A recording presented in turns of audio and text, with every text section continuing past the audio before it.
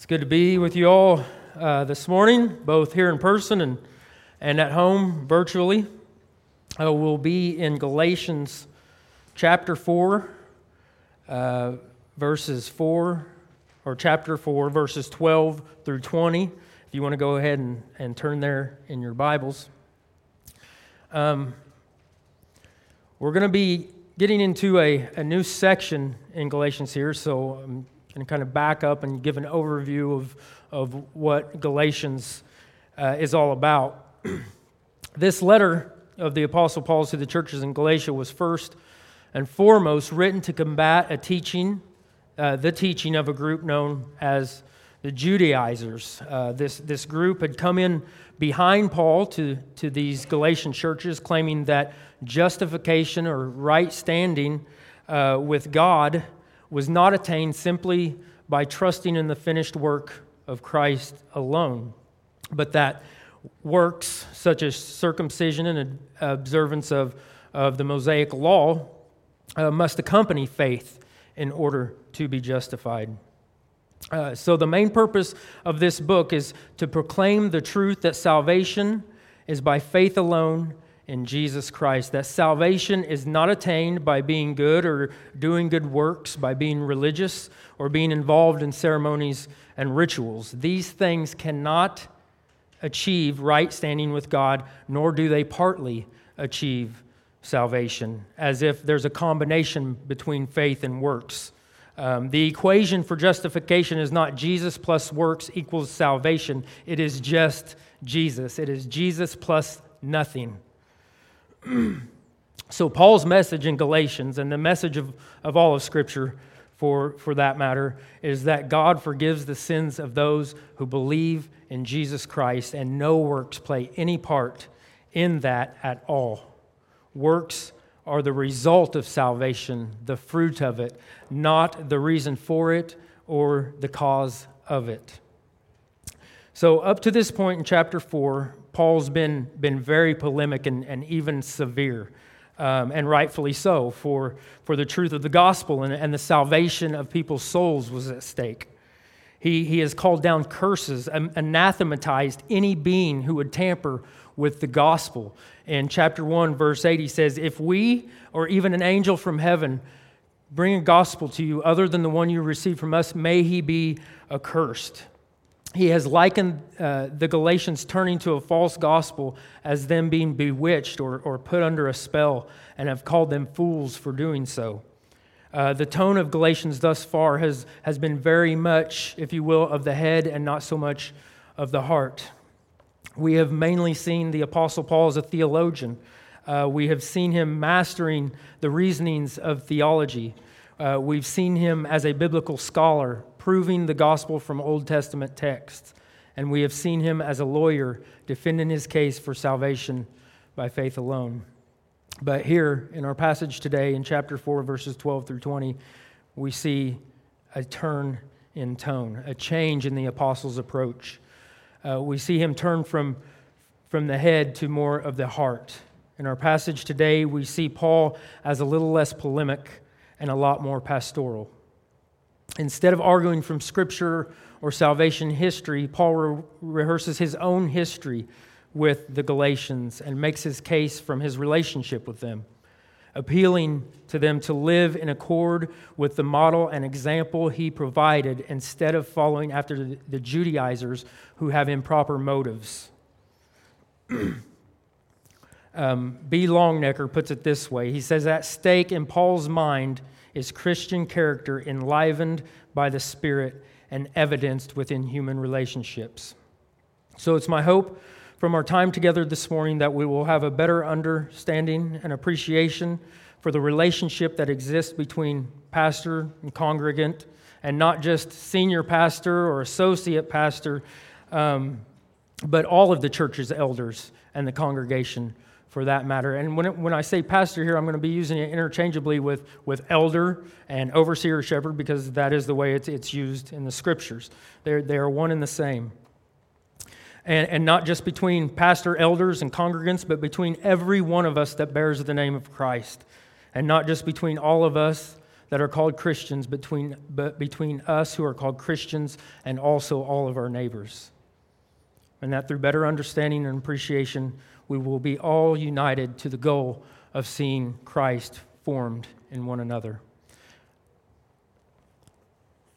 If you would, read with me our passage from Galatians chapter 4, verses 12 through 20. Brothers, I entreat you, become as I am, for I also have become as you are. You did me no wrong. You know it was because of a bodily ailment that I preached the gospel to you at first. And though my condition was a trial to you, you did not scorn or despise me, but received me as an angel of God, as Christ Jesus. What then has become of your blessedness? For I testify to you that, if possible, you would have gouged out your eyes and given them to me. Have I then become your enemy by telling you the truth? They make much of you, but for no good purpose. They want to shut you out, that you may make much of them. It is always good to be made much of for a good purpose, and not only when I am present with you, my little children, for whom I am again in the anguish of childbirth until Christ is formed in you. I wish I could be present with you now and change my tone, for I am perplexed about you. May the Lord add his blessing to the reading of his word. So the three headings for my message today are, first, how the pastor-elder relates to the people and how the people relate to the pastor-elder, the pastor-elder's motive, and the pastor-elder's ultimate goal. Read with me again, verse 12.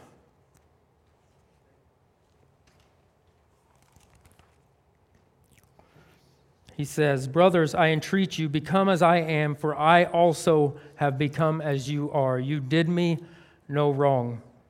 Here in the very opening of our passage, we see a change in Paul's tone. He says, Brothers, I entreat you, my fellow heirs with Christ, my fellow sharers in God's grace and the gospel, I beg you, I beseech you, become as I am, for I have also become as you are. This is a very different lead-in than that of the beginning of chapter 3, where he opens by pointing out that the Galatians are fools for turning from the gospel. We see his concern for the Galatians expressed in indignation there. But here we see his concern expressed in a warm and loving plea to return from that which they have strayed. Paul is saying, become as I am, is simply saying, imitate me as I imitate Christ. He's saying, don't return to the slavery that you have been delivered from. Just as I walk as a son of God, made free from the burden of keeping the law through faith in Christ, keeping the law of the law, you do the same. He's saying, imitate me, become as I am. And Paul's reason for this command is in command to imitate him as he imitates Christ, is for also I have become as you are. That seems like a strange way to get someone to imitate us, doesn't it? Become like me because I've become like you. Wouldn't I just be imitating myself? But Paul here is reminding these Galatian believers of his attitude toward them when first coming to them. Paul, the self-proclaimed Hebrew of Hebrews, upon coming to this Gentile people, didn't distance or distinguish himself from them like Peter did in his hypocrisy that's recorded in chapter 2 of Galatians. But in every way permissible, that is, in every way that was not sinful, he became as they were for the sake of Christ, for the sake of the gospel. And he teaches on this very principle in 1 Corinthians chapter 9. If you want to, put your finger there in Galatians and turn over to 1 Corinthians chapter 9. And we'll be reading verses 19 through 23.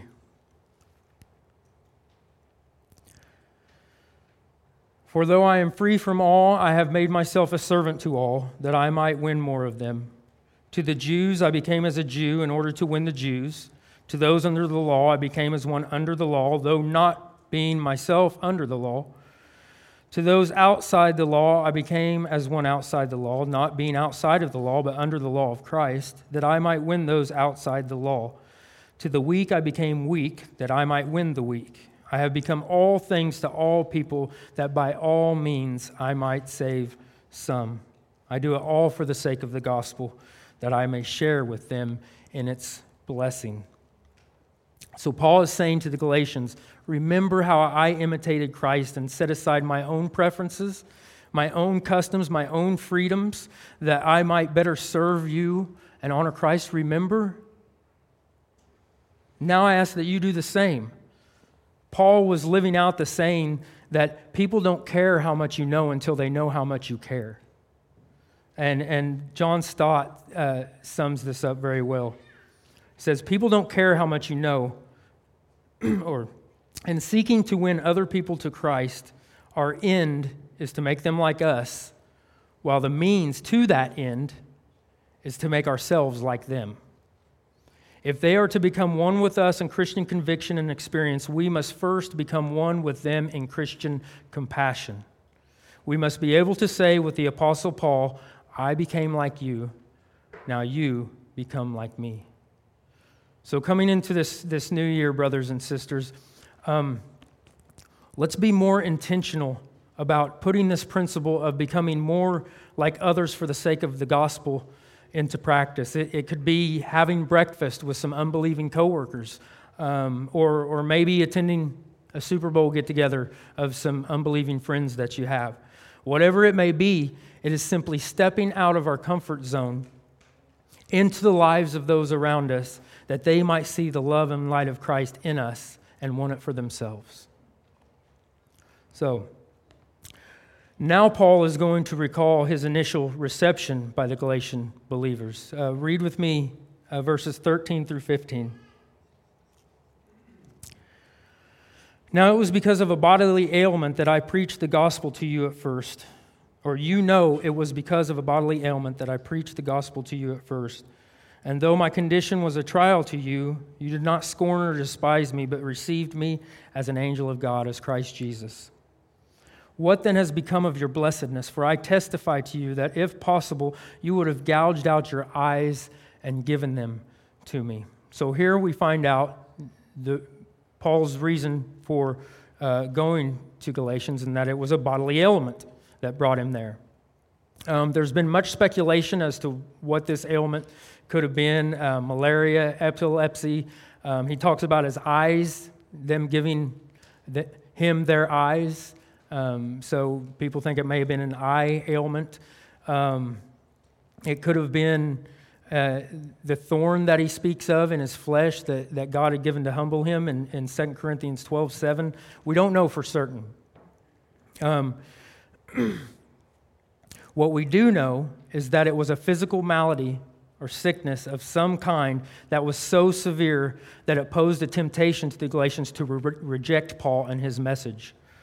They could have seen this physical weakness as a sign that Paul's message wasn't from God, that surely a divine message would have been accompanied by strength and not weakness in its messenger. But they didn't. Because of the work of the Spirit already at work in these believers, they received Paul as an angel, a messenger of God, as Christ Jesus himself. And not only did they receive Paul and his message, but they showed such willingness to suffer in assisting him that they would have sacrificed their own eyes for him. They would have donated a right kidney if he needed it. Because of the Spirit of God already at work in them, they knew it was strength in the Spirit that confirmed the messenger, not strength in the body.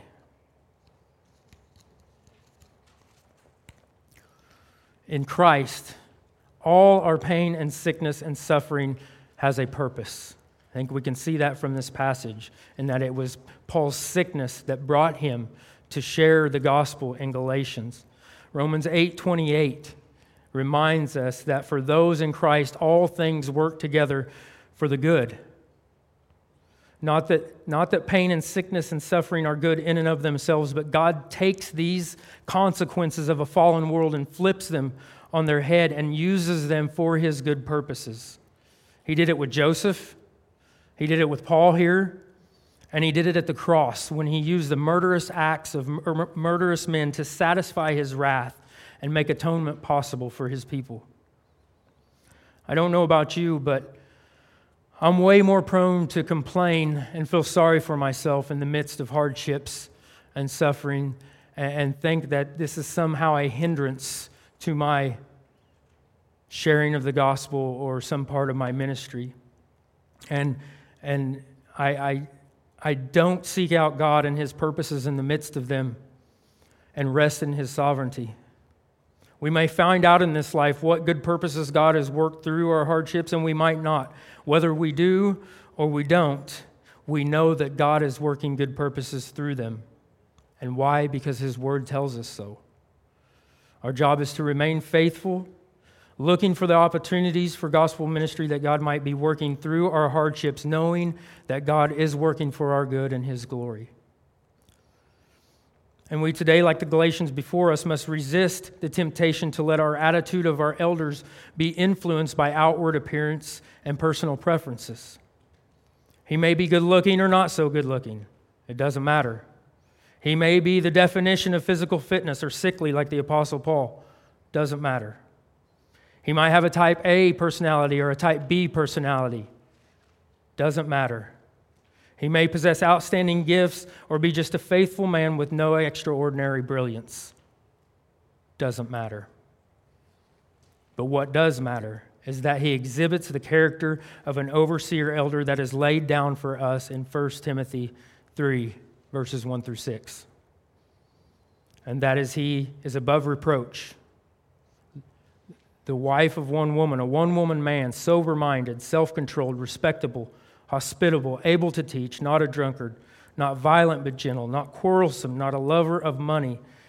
If he is to manage the household of God, he should be able to manage his own household well. He must not be a recent convert, and he must be thought of well by outsiders.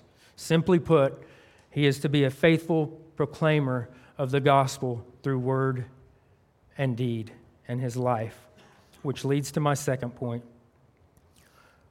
The pastor elder's motive. Read with me verses 16 through 18. Have I then become your enemy by telling you the truth? They make much of you, but for no good purpose. They want to shut you out that you may make much of them. It is always good to be made much of for a good purpose, and not only when I am present with you. So Paul makes it clear here through two rhetorical questions, here in verse 16, then before in verse 15, that there has been a change of attitude from the Galatians towards him. He says, what has become of your blessing? When I first came to you, the Spirit was so clearly at work in you that you would have blinded yourself for me. But now I'm your enemy for telling you the same truth that I told you before? What has happened? Or better yet, who has happened? It's not so much as a what as a who. In verse 17 and 18, he lays out a contrast between the motives of the Judaizers and his own motives. He says in verse 17, they, the Judaizers, make much of you for no good purpose. Their purpose or motive is not the truth. They want to shut you out that you may make much of them. Tom Schreiner interprets verses 17 and 18 like this. They are not zealous. They are not zealous for you in a good way, but they wish to shut you out, that you might be zealous for them. Now, to be zealous for the good is always good, and not only when I am present with you. These false teachers were motivated by zeal, but it was a zeal unaccompanied by knowledge of the truth. It was praise and honor for themselves that motivated them. They were flatterers who were looking to be flattered. Flattery has been defined as this, saying to someone's face what you wouldn't say behind their back. It is a false and insincere praise, such as gossip would be saying behind someone's back what you wouldn't say to their face. Paul contrasts this misguided zeal of the false teachers with his own truth-motivated zeal again at the end of this letter to the Galatians. If you would, turn over to chapter 6, verses 12 through 16, where he touches on this again.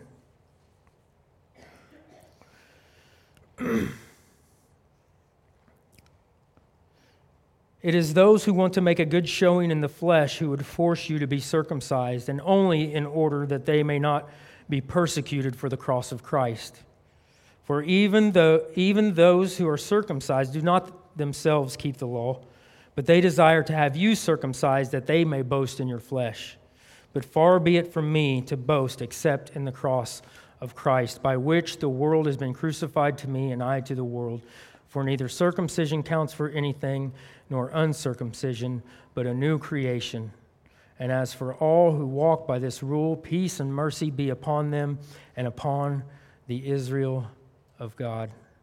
So the underlying motivator for the Judaizers was to impress others, that others might boast about them. They wanted nothing to do with being spoken ill of because of the truth of the gospel, which Jesus tells us is true blessedness. Blessed are you in Matthew chapter 5. Blessed are you when people revile you and speak ill of you for my sake. But Paul was zealous for the good news of the cross of Christ. His motivation was that through the lifting high of the cross of Christ, the Holy Spirit was giving new birth to those who had been spiritually dead in their trespasses and sins. And this should be the motivation of every faithful pastor, elder, and every Christian for that matter. To be motivated by a zeal for the truth of the gospel. For it is the truth of the gospel that saves souls from eternal damnation and gives them peace with their Creator. If you're in my hearing today, either here with us or virtually, and you are not at peace with God, for it tells us there's only one way to be at peace with God. If you are still an enemy of God, shaking your fist at Him in futile rejection and rebellion, I'm telling you today that war can be over. Today you can be at peace with God. Romans 5:1 tells us that by faith in the finished work of Jesus, we have peace with God, and through trust in the life, death, and resurrection of Jesus, we are restored to a right relationship with our Creator. I ask you today to surrender to God by turning from your sin, trusting in Christ as your Savior, and living out your new life with Him as your Lord and Master. It will cost giving up the life that you knew, the old life and the old man, and taking up the new life that is conformed in the image of Christ. But surrender to God through Christ isn't defeat. It is the victory of victories. So we've considered up to this point how the pastor-elder relates to the people and the people to the pastor-elder, the underlying motive of the pastor-elder, and now we will consider the pastor-elder's ultimate goal. Read with me verses 19 through 20 from our passage in Galatians 4.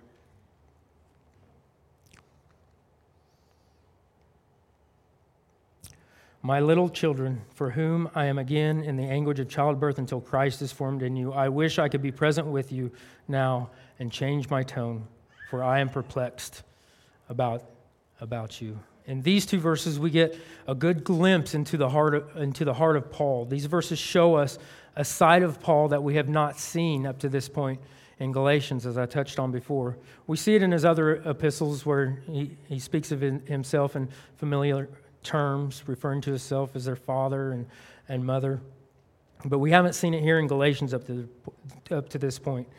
Here he doesn't refer to the Galatians as fools, but his little children. And he likens his concern for them to the anguish of a mother giving birth. He's perplexed and longs that he could be with them face to face so that they could actually hear the concern in his voice.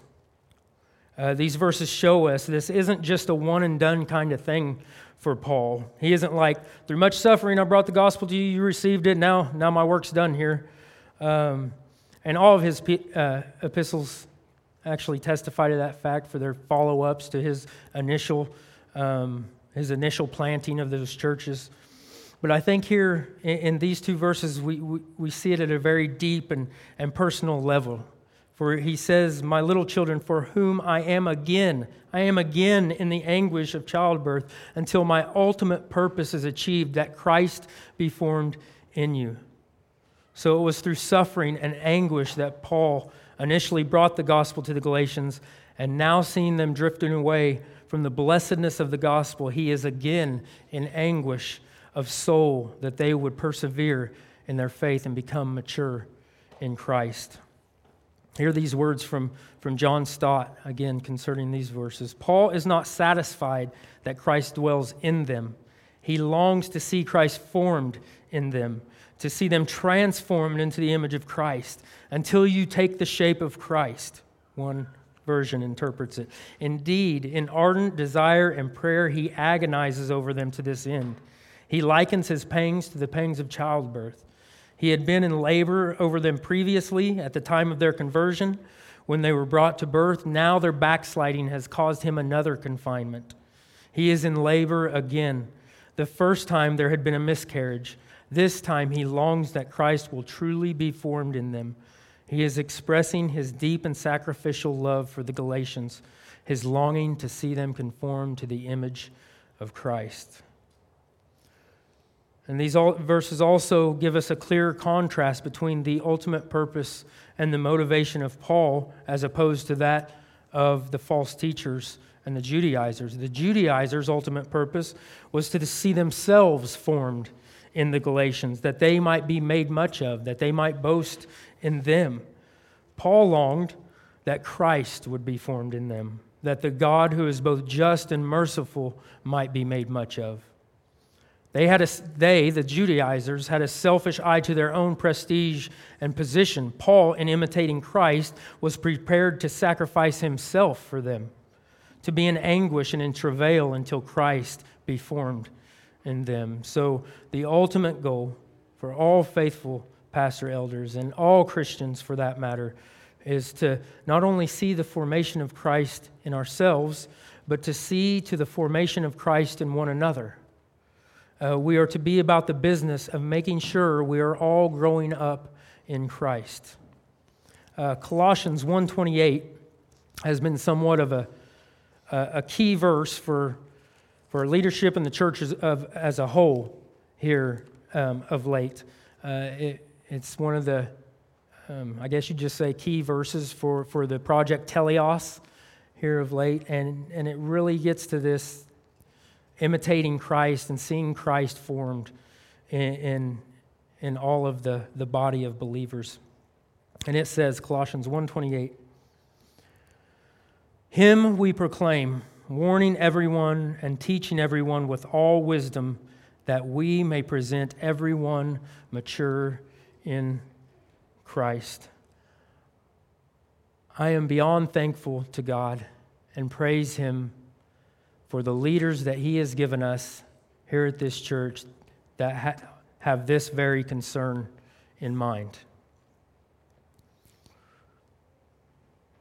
who are of one mind, not with the Judaizers, but with Paul, whose ultimate goal is to see all of those entrusted to their care presented mature in Christ, who, through the consecutive exposition of God's Word, proclaim the whole counsel of God, not afraid of being thought of as enemies for the sake of the truth, who through formative and corrective discipline protect their flock from the danger of metastasizing sin, and when they know one of their flock is hurting or suffering, are quick to offer comfort and encouragement. For this good purpose, being presented mature in Christ, it is good to make much of our faithful under-shepherds. So let us do that. And not only in their presence, but in their absence. And another way of that we can do that is by imitating their walk in Christ. Read with me Hebrews chapter 13, verse 7.